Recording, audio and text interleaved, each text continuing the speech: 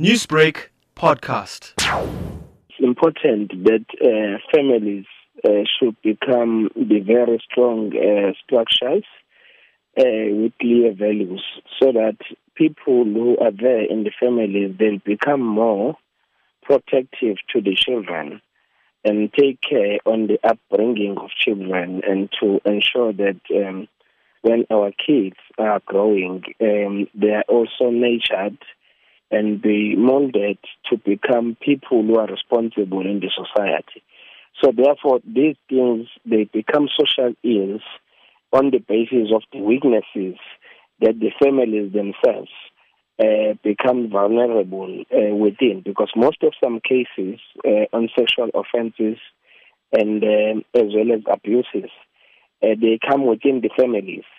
So those which are external, it calls upon, once we have solid families and the neighbors, then the community definitely become more responsible community. So therefore, we are saying we need to take caution that whenever you ask somebody to look after your kid. What has been established by government in terms of human trafficking suspects and their motives behind kidnapping children?